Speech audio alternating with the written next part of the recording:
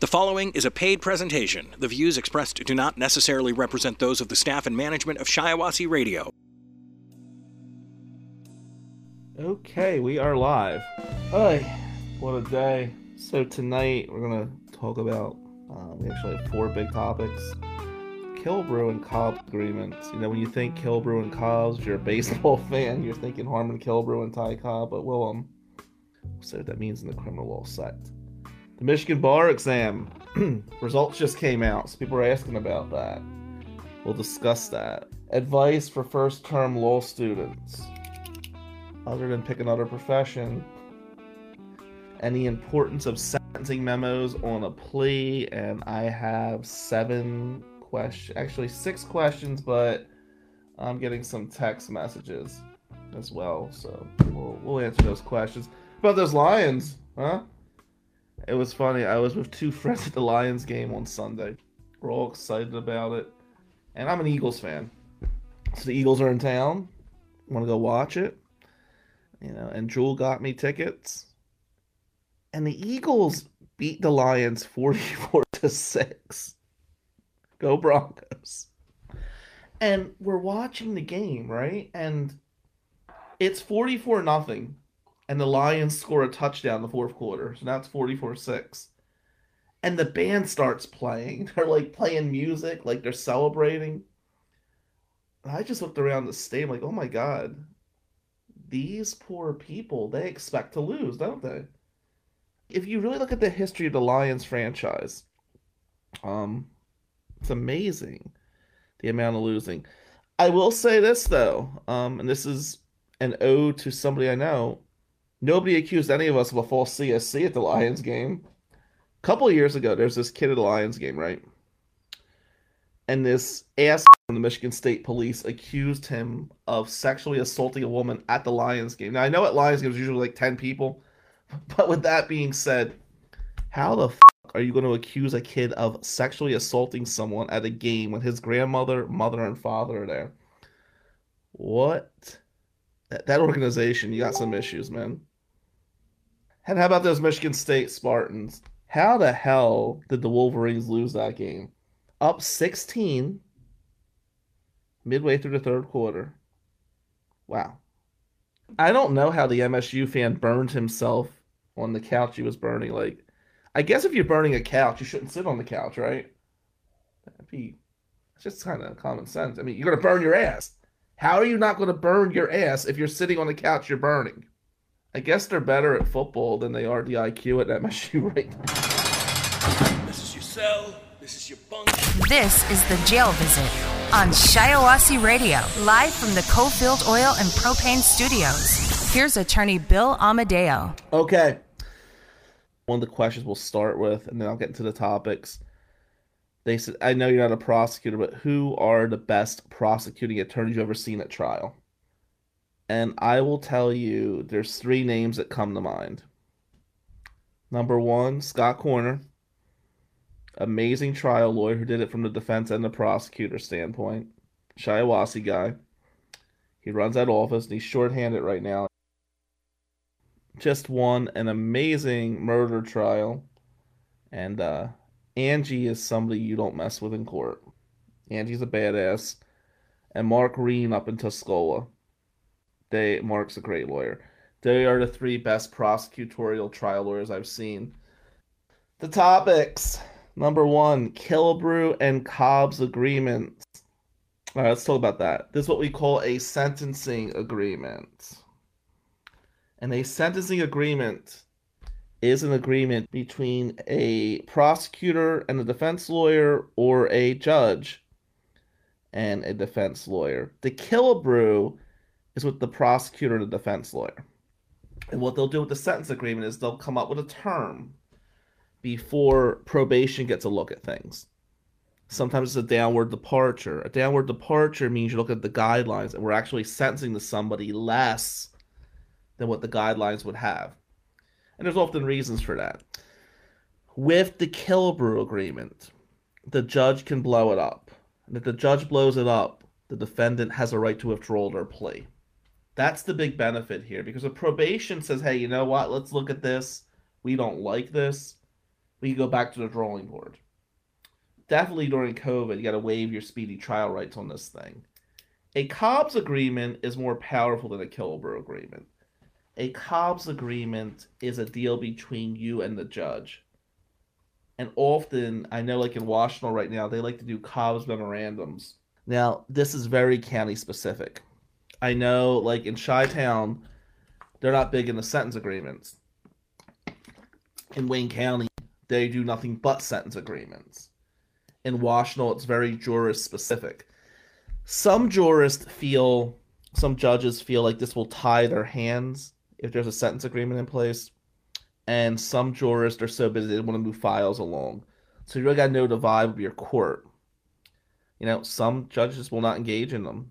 And you see this in a lot of small counties, like up in Cadillac. Sentence agreements are not the thing of the day. So you're rolling the dice with what probation the judge decides when you make a plea. Now, when there's not sentence agreements in play, that usually is an indicator you should go to trial more or less. If there's a guarantee your client's going to get a certain amount of time or probation, depending on the facts of the case, a sentence agreement can be very valuable.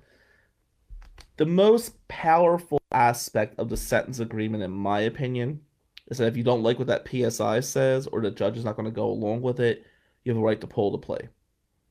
That's the power of it. And you got to be careful between a plea agreement and a sentence agreement. This is real careful here, guys, especially young lawyers, because you get stumbled on this. A plea agreement, that's when you and the prosecutor are agreeing to a certain plea. But it has nothing to do with the sentence.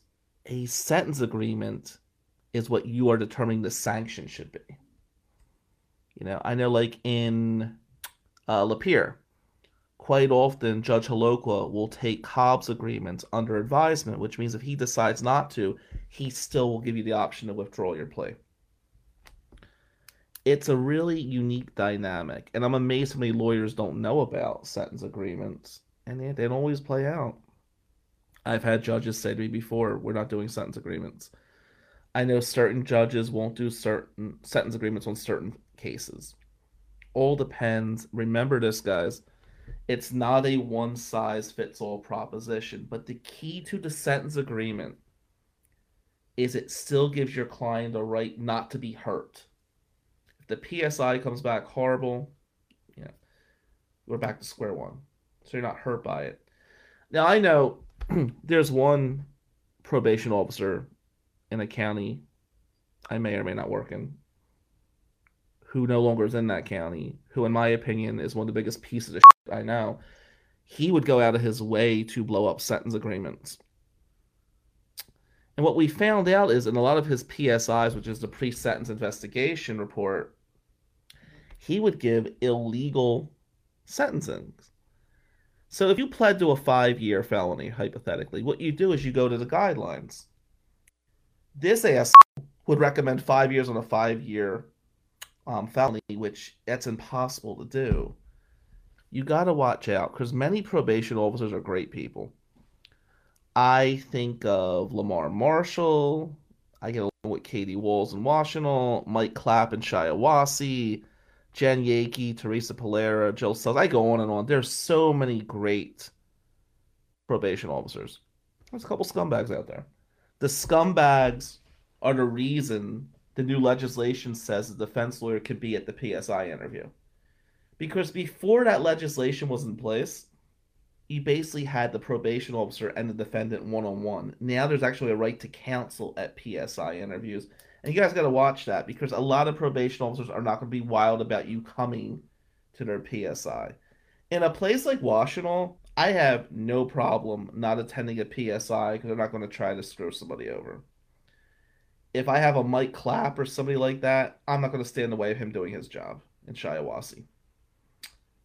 There are some other people who I won't name who are scum of the earth. And for those people, you got to get in their face, man. You got to get in their face. I had noticed one probation officer who actually went out of his way to destroy a HIDTA plea because he didn't want people doing HIDTA. Now, there's a lot of reasons for this. Maybe the guy's got a small Maybe he failed as a high school baseball player. You know, maybe he should be doing something else other than staying in the small town and trying to get laid. And to that probation officer, I'm going to say this, and I'll say it was not a Wayne County case. Bro, if you were in Wayne, you might get shanked walking to Frank Murphy from the parking lot. So stay out of Detroit with your bull. You're applying for new jobs. I only hope I get calls when you apply for different positions, because I will do anything I can to fuck with your world, because you fuck with a lot of innocent kids. The Jail Visit with attorney Bill Amadeo from McManus and Amadeo. Connect with McManus and Amadeo at McManusAmadeo.com or call 800-392-7311. This is The Jail Visit on Shiawassee Radio. The Michigan bar exam. Whew, man. Results just came out. Here's what I could say about the bar exam. Let's talk about passing the bar. Then we'll talk about when you fail the bar. We'll talk about how to beat the bar. Let's break it down. People fail the bar frequently after they failed it once already. It's almost like after you failed the bar, you're gun shy when you go back into it. You got to approach it like this, guys. You really got to approach it like this. If you failed the bar, there's no shame in that. People fail the bar all the time. And some idiots pass the bar. The bar exam is about confidence. But if you failed it before, I want you to walk in there like, hey, I've seen this shit before. I can conquer this. When it comes to the bar exam, no matter what anybody says, and trust me on this one, multiple choice rules the day.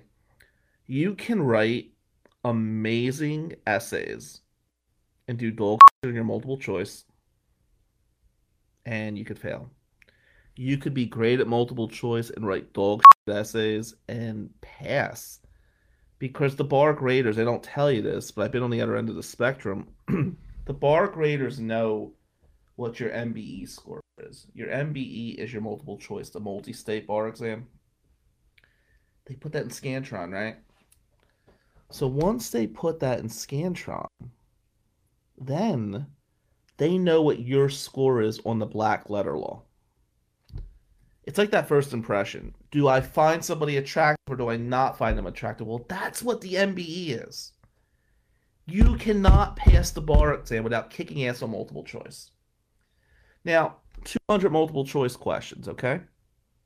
4 answers to each one. That means when you sit for that bar exam, you have 100 in the morning, 100 in the afternoon, but you have 800 options. 200 questions times 4. Simple math, right? Where people get burned on the bar exam, in my opinion, with multiple choice, is they look for the right answers. You have to train yourself to look for the wrong answers. If you start eliminating the wrong answers, as opposed to fishing for that right one, you're hedging your bets. Because there's a 75% chance you could delete the wrong answer, as opposed to that 25% chance of finding the right answer. So taking the bar exam, the MCs, it's kind of like hitting a curveball. I look at it a little differently. Go back to my baseball days. If you step up to the plate and you're looking fastball, you can adjust to a curveball. May not be easy, but you can adjust. But if you go up to the plate and you're looking for the curveball and somebody throws a heater by you, you cannot adjust. You can transition to hitting a curveball looking for the fastball. But you cannot adjust from hitting the curveball to a fastball. You can't go in the other way. That's the bar exam, guys. You're looking for junk pitches, right? Look for the fastball. Eliminate wrong answers as opposed to trying to find the right answer. Eliminate Latin terms. Latin terms are always wrong on the bar exam. If there's a Latin term, it has not been right since 1978. Get rid of that one. A lot of times, old school, lawyers had to learn Latin. So they'll throw things in like res ipsa loquitur or caveat emptor. When you see a Latin term, just delete it. Get rid of it. If you failed the bar exam, I know some talented people that failed. I know some talented people that failed multiple times. Don't beat yourself up, okay? Life will be hard enough on you. Do not beat yourself the fuck up. But if you ever doubt that you could be a good lawyer, I want you to go down to the courthouse. I want you to look at some of the idiots that are practicing right now. The bar exam is simply a hurdle. It's a hurdle that if you went through 3 years of law school, I promise you, you could get through the bar exam. The reason people fail when they're repeat takers is because they get in their own head. They feel like they're in quicksand. Did you ever see that movie, The Replacements? Keanu Reeves, he's Shane Falco. He's the quarterback. And they're talking to their coach, Gene Hackman, about what are you scared of? And he says quicksand. He explains what quicksand is. You make a mistake on the field. Then you make another. Then you make another. And you're trapped. It's like quicksand. But you got to remember with the bar exam, guys, especially if you failed it, you're not in quicksand. You got to punch out of that shit. I know a lot of talented minds that failed that bar. Failing the bar does not mean you are a failure or you will fail as a lawyer. But what it does mean is you have to twist and turn and change your mode of studying. If you cannot change your mode of studying, well, then you're not going to make it through. If you failed the bar, we know something went wrong, right? So let's change the pattern. Let's figure out what went wrong. But don't say to yourself, I can't make it through. You went to too much heartache and too much expense to get to the option of taking the bar to just say, fuck it, I'm done. The bar exam, your mode in life should be, can I conquer multiple choice? Forget about essays for a minute, okay? You can always bullshit for an essay and get some points. You gotta get the right answer. And the only way you get that right answer is by eliminating those wrong answers. That is the game, okay? So for you guys out there that failed, I want you to take this piece of advice. Own the MBE. The Michigan bar, and there's a lot of bars we could talk about, okay? I've passed several, but let's talk about Michigan for a minute. If you do good in the multiple choice and you issue spot, because they're short essays, I know they're going UBE, I believe now, but and this is universal. Issue spotting on essays will get you points. Forget the analysis. You don't need to do the traditional IRAC or the ERFERC, as some people say. I remember at the ARC, the Academic Resource Center, my first term. We'll talk about first term in a minute. They were talking about the ERFERC. That was like Jeanette Buttry's way of teaching essays. On the bar exam, forget what you learned about technique in law school. You got to change things up. If you write both sides of every issue, you'll run out of time. You got to hit all those essays. You win the bar by winning the multiple choice. I promise you, if you own multiple choice, you'll get your name on that passage list. That's the biggest piece of advice. I will talk to people independently about this. As far as paying lawyers for bar appeals, for every point you're short, you got to get 2 points on the appeal. So be careful with that. It's a lot of lawyers out there that make money on bar appeals, and it's a pretty heightened bar. I would say if you're over 3 points, don't waste your money on the appeal. Have the best appeal in the world, but you have to earn 6 points on those 3, and it's a pretty heightened. If you're down by 5, don't try it. I've only had to take it once in Jersey and Michigan, but I think the LSAT took like 12 times. Like, I had dyslexia. I have dyslexia. And that was a nightmare for the law school admission test. And I think the LSAT is pure bullshit. But with that being said, I had to take the LSAT 12 times. I go over to like 4 times a year, and I just kept taking it over and over again. And I like C words in reverse sometimes, and that was daunting. I had to learn to do like different learning techniques and mechanisms to overcome my dyslexia, if you would, or control it. The bar exam was a little different.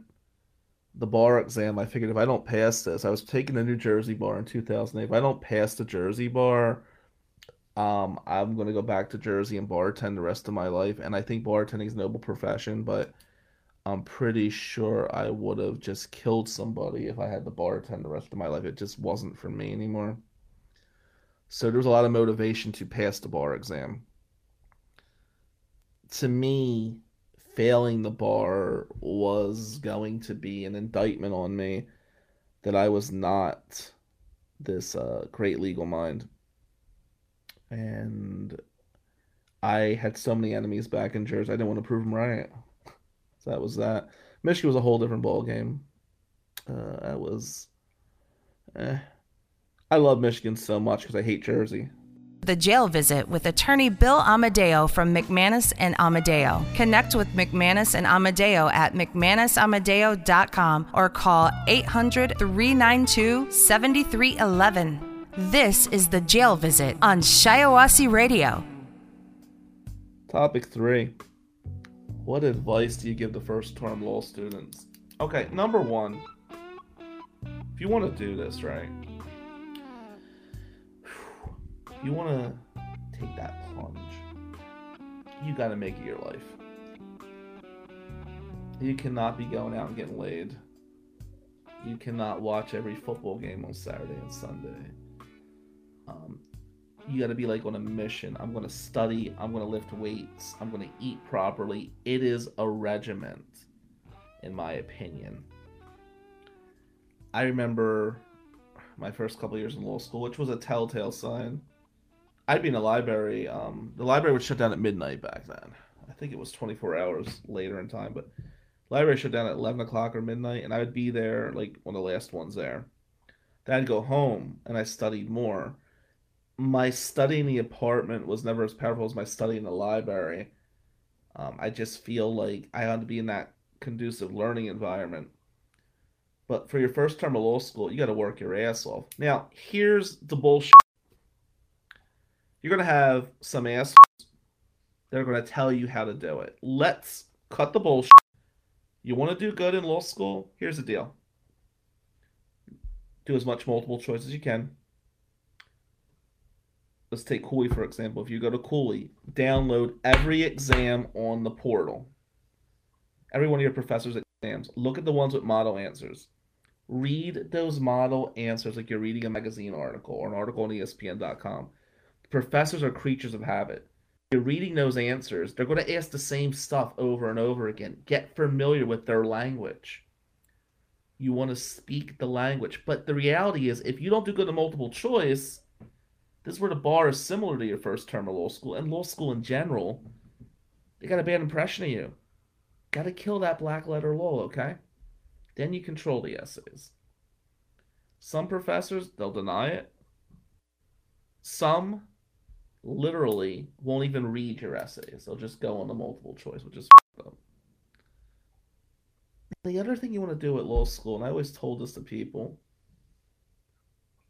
and people don't like this. When you're done with your notes in class, go right to the library, because it's fresh in your mind, okay? And take notes from the keys in class. If you do that after every class, you made your outline. Law students fall in the quicksand because they do a few things wrong, especially first term. Number 1, don't listen to the Academic Resource Center, all right? They'll tell you the importance of briefing. Briefing means nothing. You get 0% of the school like Cooley for participation. You should read the text and download the briefs online. So you get called on in class, you could talk about it. But how you perform that Socratic method doesn't mean anything. What they do in law school quite often, you have a 3-hour class, right? So they'll do attendance, there'll be a couple bathroom breaks, and they'll make students do the Socratic method, which is just reciting the case. In reality, the professor probably teaches about 30 minutes of actual law. It's bullshit, the whole thing. So what you do in class is not really relevant to how you'll do on the exam. You win your first term of law school and law school in general by the time you spent in the library, by the sacrifices you make. Let me be real. Law school is not good for relationships. They don't work. You know, they don't work. And I know there's stories out there. Let me be real with you. You have to live it, breathe it, and eat it 24/7. And you know what? If it's not for you, get out early. Get out early before you get into a bunch of financial aid debt. But doing the multiple choice, doing your key outlines immediately after each class, take a 20-minute hit to the library. That girl or guy will be there another time, okay? You gotta bust your ass there. It's gotta be your top priority in life. And download those essays off the portal. Read those essay answers like you're reading a god novel. Get familiar with the professor's text. Don't listen to other people, okay? People will tell you, hey, we're going to a party, we're doing this, we're doing that. Your first 2 years of law school can't be part of the equation. I can't tell you how many social events I didn't participate in. For me, law school was this. It was my one shot. That was it. I don't get through law school, I can't support Aunt Mary and Mom. I can't support Aunt Mary and Mom, I'm not a man. I always figured there'll be other times for socialization. And I made some really good friends in law school. Brian Largy, great politician. There's people like John Granger and stuff. I talk to these people all the time. I like them. But there was limitations in law school. Because to me, failure could not be an option. It just couldn't be. Not because I'm smarter than anybody else.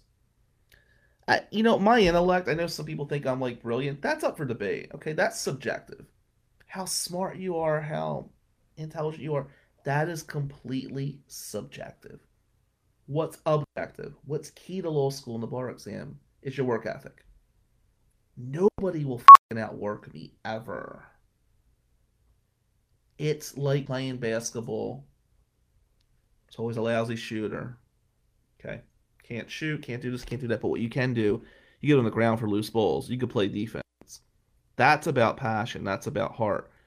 You will be a great lawyer by coming into the office at 2 o'clock in the morning on Friday night to win a case. It consumes you, and law school needs to consume you. And if you don't want to consume you, that's fine. Everybody's got a different method, all right? It's not for everybody, and nor should it be for everybody. Because I don't think I'm better than anyone because I'm a lawyer. I really don't. But I feel I'm a better lawyer than other lawyers, many other lawyers, because I want it that bad. I want to work my ass off. And I look at Wayne Gretzky. Wayne Gretzky once said he loves practicing. To me, no matter how exhausting it gets, and let me tell you, there's days you just want to jump out the fucking window. I get it. But if you love writing those memos, you love doing those briefs, you love litigating, you love prepping the cross-examination, if you love that, you'll excel. But if you hate it, if you're looking at it for a means to an end, you might be fine for a little while, but it's going to catch up with you. Wayne Gretzky, I love the practice. Okay, I love doing this. And that helped me push through law school. There were many more intelligent people than me, IQ test-wise, that are not lawyers today. Because they couldn't, make the sacrifice. It wasn't about brains. It was about that party on Thursday night. Do you want to go to the party on Thursday, or do you want to do an extra 100 multiple choice? To me, it wasn't even an option. I want to do this extra 100 multiple choice. And many people that don't make it through law school, I find to be very successful in other fields of life. But if you're miserable in law school, it's not the answer. Okay, you have to embrace it if you want it. And if you can't embrace it, don't do it. There's no shame in many other professions. Trust me on that. But if this is your dream, pedal to the metal. Work ethic will overcome intellect any fucking day of the week. That's reality. The Jail Visit with attorney Bill Amadeo from McManus and Amadeo. Connect with McManus and Amadeo at McManusAmadeo.com or call 800-392-7311. This is The Jail Visit on Shiawassee Radio. The importance of sentencing memos when doing the plea. God, I hate this. I cannot stand when I see lawyers do pleas on felony cases and don't do a sentencing memo. Okay, what the sentencing memorandum is yeah, but your client has pled guilty or no contest to a crime, right? You have to tell the judge and probation, yeah, but. Yeah, but means here's another part of the story. Do not just look at this register of actions. Do not just look at the scoring guidelines. Look at this. You're the fucking cheerleader for your client with a sentencing memo.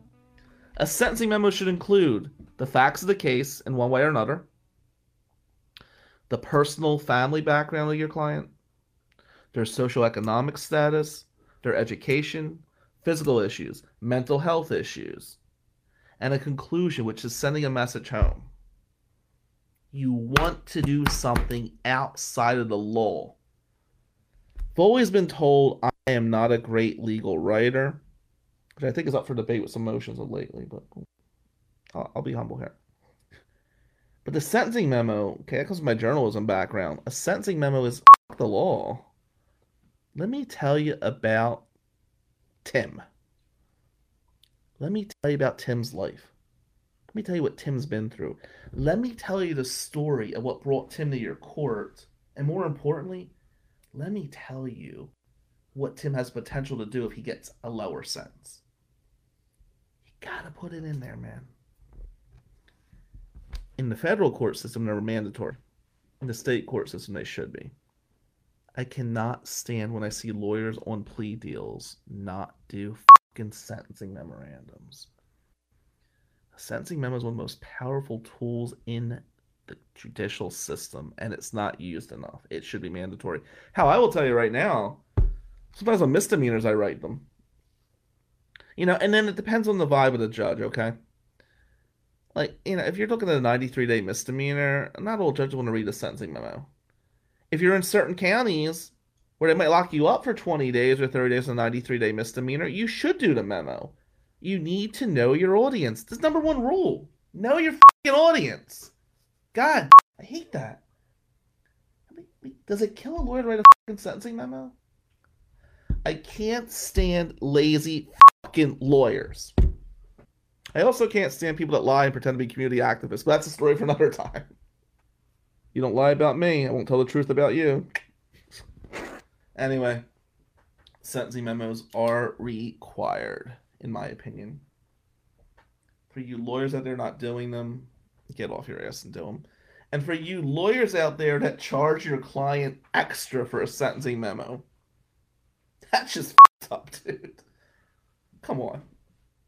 If you can't give a couple hours of your time to help advocate for your client, you really need to find a different profession. And there was this one firm, I didn't work with them. It's not Grable & Associates, it's not McManus and Amadeo. Because I will say this, as humbly as I can, they are two fucking badass firms. Scott Grable's taught me so much about crim law. He's a goddamn mentor. You know, I want to kill him sometimes. He is a goddamn mentor. And me and Matt, the difference with those firms and many others, we do fucking put our clients first. And there was one firm I was doing some work with on the side as a favor to them. And I did a sentencing memo, right? And I got this guy probation. He was looking at 15 years in prison. I got him probation on this deal. I did a sentencing memo. And the leader of that firm, who I no longer work with, says, "Oh, how long did you spend on the memo?" I don't know, 2.5 hours. Well, tell us about that. Well, I got some supporting documents. I looked up this guy's educational system, his educational records. I did all these things, make it look real pretty. This was a county where they don't do sentence agreements, so I was rolling a lot. And by the way, when they don't have a Cobbs or a Killebrew in place, this comes full circle, the sentencing memo becomes even a heightened priority. You need to fucking do them. So, I got my check from this firm, right? And there was like an extra few $100 in there. And I said to the guy that owned the firm, I said, "Oh, we agreed to X amount of dollars. You gave me like extra 300 or something." He goes, "Oh, well, I charged the client for the sentencing memo, and I like split the bill between me and you." You charged him extra for a sentencing memo after you had a flat fee retainer? What the fuck's wrong with you, dude? Literally, I wrote a check for the 300. Say, you keep the 300, or and then we got into a big thing. So I literally sent the client a $300 check back, and I said, "Here you go, man. I wasn't your client, but this is for you. I didn't want extra blood money from this guy. We make a lot of money as lawyers. We really do, man. We're lucky enough to put on a suit and tie every day and have people hang on our every word. Overrate us intellectually. I mean, let's be real. I mean, I'm smart, but really, am I not smart to have all those followers? I mean, it depends, right? But I think sometimes people just want to hear me talk as opposed to hear me think. Can you hear someone think? But we make a load of money. Do you have to bleed someone? And I left a lot of money on the table last year. Somebody said to me today, they're chasing down a client. One of my biggest curses, I made a lot of money last year, so I'm not complaining, but getting cases dismissed too early when a client owes you money they don't have much motivation to pay you at that point. My biggest advice to young lawyers is get as much money as you can up front. And I don't really have a problem doing that. But when there is money owed, when the crim case is over, there's not a ton of motivation. So it goes two ways. One, get paid a fair rate, as much as you can up front. Two, don't your client off, okay? Don't overcharge them for things that are just part of our job requirement. And number three, if you get that killer result and they still owe you money, you may not get that money. You can send them to collections. Not really my style. Biggest thing I always say when somebody stiffs me for a couple grand or something, like, lose my number. And believe me, they'll need me again. And then if they come back, well, now they're going to pay through the nose because you screwed me. But, you got to get me to that point. Don't make me be an ass. I'll work with you financially. But, I mean, if you me over, you are going to need me again. Then I'm going to you over. Not my style. Thank you for your insight. All right, so we have a few questions and texts that came in. Let's go through them. Is there ever a reason to waive a preliminary examination? Yeah, this is county specific. In Shiawassee, I think waiving the prelim is a very valuable tool. Here's why. One, usually the case is going to get bound over anyway, right? You may not want to preview the case. You may want to lock in a story from the police reports. And I will tell you this. There's been times when I've waived prelims and the prosecution, not Shiawassee, but in other counties, when they won't look at the case until, like a week before, without the prelim, you could cripple their case. Sometimes it's strategic. In a place like Wayne, waiving's not the move. Wayne County, you gotta go balls to the wall. You go balls to the wall on that because you might get a better plea by kicking ass at the prelim, or you might get the case dismissed. You might want to build a record. It's a lot that goes into that. But, waiving a prelim, if you're setting your client up for a plea, or you're playing poker, and I play a lot of poker, people know that. To me, a prelim's about a poker game. I had a case in a county that starts with a letter towards the end of the alphabet. And I wanted to really with this prosecutor who's a pure piece of garbage. And I sent them my cross-examination questions. And they didn't know what to do. And I said, here, hit my fastball. This is for you. To see the look on their face was fascinating. And by the way, this was not Shiawassee. Think of a letter after S.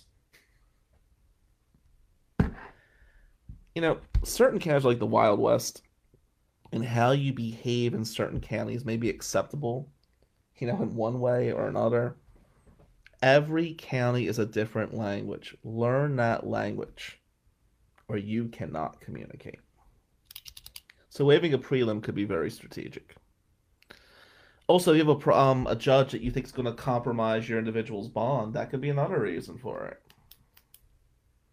Yeah, depends, man. You gotta know the temperature of the court.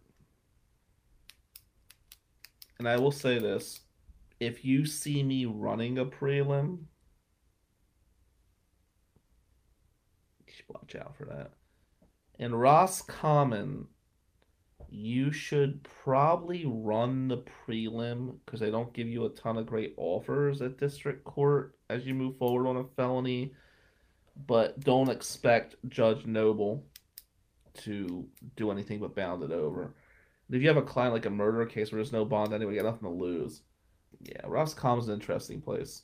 I don't do a ton of work out there, but I will tell you, it's only one district court judge, and they're probably just going to bound it over no matter what you did. But sometimes you might want to build a record.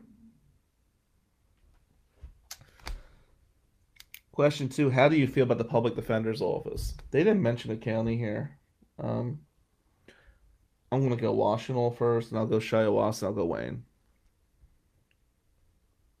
I think Delphia Simpson in Washtenaw is a brilliant mind. I think they do a good job. Lauren and Ron Brown are really good lawyers. Mike Gaddy is a good lawyer. Rob Dawood went over to the prosecutor's office, unfortunately, because he was a damn fine public defender. There's some really good public defenders. Emma Lawton's good. Here's the problem with the public defender's office, in my opinion. They're highly overworked, but they do have some fine lawyers, but it's such a revolving door there. Somebody told me that Stormy McGee is now working in the Washtenaw Public Defender's Office. I don't actually know Stormy McGee, but I've heard good things about her when she was a prosecutor. It's always interesting when a prosecutor flips over to the defense side. And when a prosecutor does that, it's good to know because they have some playbook knowledge, somebody to really learn from there. So I don't know Stormy, but I'm sure she'll do a good job in Washtenaw. I think they have a really fine public defender's office. It's just such a ton of volume that it's difficult for any public defender's office coming off COVID. I don't know a PD's office that is not overworked. Wayne County, that takes overwork to another level. They got the Neighborhood Defenders Program, and they have a lot of court-appointed guys out there, guys and girls. Wayne is just, it is the Wild West out there. So there's a lot of good lawyers in Wayne that do court-appointed work. And Shiawassee, I know Doug Corwin and Amy Houston do a great job with that public defender's office. I think public defenders in general get a bad reputation. I really do. And people say, okay, well, you're not a public defender. Yeah, understand something.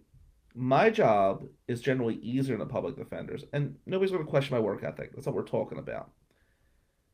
I want a private polygraph done. I want a sexual evaluation done. I want a private investigator hired. I tell my clients, hey, write a check. Let's go. The PD's office do not always have the funds to do all those bells and whistles. So a retained lawyer should not really be compared to a public defender's office. I don't see myself ever really running for office. I know a lot of people wanted me to run for circuit court judge in Washtenaw in 2022 when Judge Brown retires. I'm not, because there is one person that may run who I think is an amazing candidate. And I will get behind this individual financially, emotionally, whatever the hell this person needs. Because this person belongs on the bench. And I mentioned this person, I won't mention him by name, but I will say this. This person is so much more mature and level-headed than me. This individual is the perfect candidate for a judge. And when the time comes, when they announce, I'm going to be screaming from the rooftop for this person. And whoever is going to run against this individual, I am deemed your enemy. This person should be in office already. With that being said, if and when they run. Going back to the point here, the only position in government I would ever consider is running a public defender's office. I don't think Delphia Simpson's leaving, so that's not going to happen in Washtenaw. I will say, if I were to run a PD's office, I'm pretty sure I'd be deemed a tyrant. Because some of the things I would want done, Doug Corwin and Delphia are better figures for a position like that than myself. Because I'm pretty sure people would be quitting on me left and right. Want these fucking memos done now, want this, want that. Public defenders get a bad reputation, and that's not cool. And let me tell you, public defenders should be paid on the same par as a prosecutor. Why are they not? If we really want to see people engage as public defenders, they should be paid more money. And I will tell you this, I know a lot of my counterparts won't agree with this. If there was a fund to donate some of our retained money to help public defenders get paid more, I would be down. Tax me on that. I'm not a public defender because I'm used to people. I say 30 grand or 100 grand a case, like, okay. PDs sometimes don't make that in a year, and they deserve more money. Wait, here's a question from Mike. If you practice as a defense lawyer in certain counties, do you still have to take a certain amount of public defense cases? I remember the old days when you could take a couple cases a year. Here's the deal, Mike. There's a difference between public defense and court appointed. If you do court appointed work, you can do multiple counties. If you're a public defender, usually employed by that. And all lawyers are supposed to do, I think, 50 hours of pro bono a year. I think we hit that by February. Question 3, do you ever do court appointed work? Well, that was ironic. Yeah, here's the funny thing about that. No, generally I don't do court appointed work. The PD office in Port Huron needed some work done for $70 an hour. And I went out there just to do a few cases because I like the public defender out there. He asked me to jump in. I don't think they really want me there. I started doing like sentencing memos and going to jail visits at midnight. And it's only $70 an hour, but you know, as a general rule, I don't. I do some court appointed work if Doug Corwin needs me on like a conflict and it's like a major case. But in general, court appointed lawyers get a bad reputation, and it wouldn't be good for business. And I have 276 active cases, so as a general rule, I don't do court appointed work. Never have. But if there's a conflict or a PD office needs me to jump in, or they're concerned about the issue getting appealed, I will jump in on those situations. But as a general rule, no. I think court appointed work is good work. It's a financial decision not to really do court appointed work right now, but it's certainly noble work, and I'd recommend any young lawyer do as much court appointed work as they can. I think you learn stuff doing that, and I think it's a good thing. I just don't have a ton of time for it right now, so if I do it, it's a favor to someone. How can you communicate with a client in jail? I'm assuming this question is during COVID, because, you know, pre-COVID, you just went to the jail. Now, when there's COVID outbreaks and stuff like that, it becomes much more daunting. You got to set up Zoom calls. You got to set up protected lines for phone calls, and that can be problematic. It can be really problematic. I do not believe that those calls are safe. You should always yell, this is attorney-client privilege, so if a prosecutor is being dirty and listening, you cover your ass on some regard. But I always tell people, I'm just not comfortable on the call or the Zoom. I need to see face-to-face, man-to-man, or man-to-woman, whatever it is. And it's become much more difficult during COVID. Yeah, Mike, with court appointed, same rules apply, yeah. But public defenders, they actually are employed by the county, so they're locked in. But court appointed have a lot more freedom. But we're all supposed to do pro bono cases. We're all supposed to do that. Not everybody does. But they recommend 50 hours a year. I think we're probably at about 300 hours or something like that this year. There's a reason I don't do intakes. I feel bad when I do an intake. So I have somebody, case manager does the intakes, and they'll generate the information. That case manager is invaluable. Question 5. So we're 5 already? Okay. I failed out of law school, and it's been 2 years. I really want to be a lawyer. Does failing out mean I cannot? Fuck no. Let me tell you something. The year was 2003. I went to the trial admission program at Widener School of Law. And for 6 weeks without financial aid, I got a leave of absence from Tropicana, and I went to this program. And I do think the program was bullshit. I think they knew who they wanted before time. There was some politics involved, but I killed it up there, and they didn't take me. And I didn't know, like I couldn't get in the Widener. What do I do? And Cooley and me have some issues, man. There's some drama there. But I always appreciate Cooley giving me a shot. I actually think sometimes failing at a law school or not getting into school at first, it makes you a better lawyer at the end of the day. If you go to an ABA accredited school and you fail out, you got to wait 2 years. Figure out what went wrong the first time. It usually isn't intellect. It could be work ethic. It could be technique. But whatever. If you want it, fix it. There's absolutely zero shame in failing at a law school. But I think there's shame in failing at a law school and wanting to be a lawyer, not trying again. I don't feel there's shame in just failing out. Things can happen. And I think people fail out because they listen to the wrong people. They listen to people how to study and this and that. I probably gave you more valuable information on studying in a few minutes on Facebook Live than a lot of people you'll pay big money to. Watch your back. Tutoring can be a scam with some people. I know when I tutored, God, it was a passion to me. He got played on that. I know some other people that had other tutoring services and stuff, and it was a money grab. You got to watch yourself because you're so vulnerable. Like, you want to buy magic fucking beans. And if you don't listen to the right people, you get burned. So be careful with that. But failing at a law school does not mean you cannot be a lawyer. Get back on the horse. That's what you want to do. And I don't know you. You emailed me. If you want to talk further, I'll be happy to discuss it with you. There's options out there, okay? But we'll talk about the pros and cons. If you want to spend like 20 minutes over a phone call, we could talk about that. But don't give up. Seriously. Question 6. Have you ever had a client not pay their bill? Talk about tutoring or lawyering? So here's what I learned. In tutoring, and there's some people Pat Jones and Joe Latarsky and Scott Lapierre, some great people, right? There were a bunch of douchebags too I tutored. And they would find ways not to pay their bullshit tutoring bills. And it used to frustrate me. I'm like, wow. And I cared so much. I'd be doing extra sessions and they're trying to screw you a few $100s. I mean, I wouldn't wipe my ass for that money today.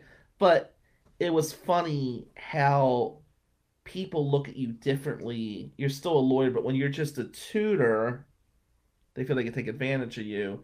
As a lawyer, usually they're going to come with enough money up front. And you're going to get stiff sometimes, okay?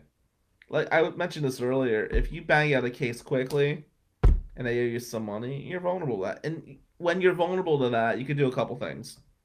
You can destroy their credit, make their life hell, and you just say, F it, move forward. I have a guy who I actually emailed yesterday. He had let's just say a relative, multiple cases across multiple counties. And I knew I wasn't going to get paid halfway through. It was just a nightmare amount of work. And I knew I was this kid's only shot. So I decided to stay on. I could have withdrawn in a heartbeat. I knew if I did withdraw, this kid would have went to prison. So I stayed on the case. And everything got taken care of. Guy was faced 30 years in prison. He's not doing 1 day in jail. It was fucking magic work. This county, that county, this felony, blah, blah, blah, blah. Competencies were filed and bond violation. It was a fucking nightmare. And I emailed him yesterday. And I said, listen, you didn't pay me. And that's fine, bro. I don't need the fucking money today. I'll live. But lose my number. Have your relative lose my number. We're done. And you got to be careful with that because to me, it's like if you have somebody's life in their hands, there's some things bigger than money. Josh Champlain with a question: how do you feel about Judge Stewart ruling against the commissioner challenges against recall petitions? Well, I usually am in favor of Judge Stewart's rulings. Good job. Man, Root, Garber, Plowman, Marks. What a band of idiots. Jesus. I remember Cindy Garber once telling me how the people have spoken when they put them in there. Didn't she call Marlene Webster a crybaby? That was before she didn't wear her panties to that meeting or something like that. It's a weird group, man. How's that Lego company coming? Are Root and Garber still doing a Lego thing? How's Boggs? Did he get a stipend for new bow ties? I don't know. Good job, Judge Stewart. Right on point as always. All right, guys. Have a good night. Enjoy your week. I'm Bill Amadeo. I approve this message.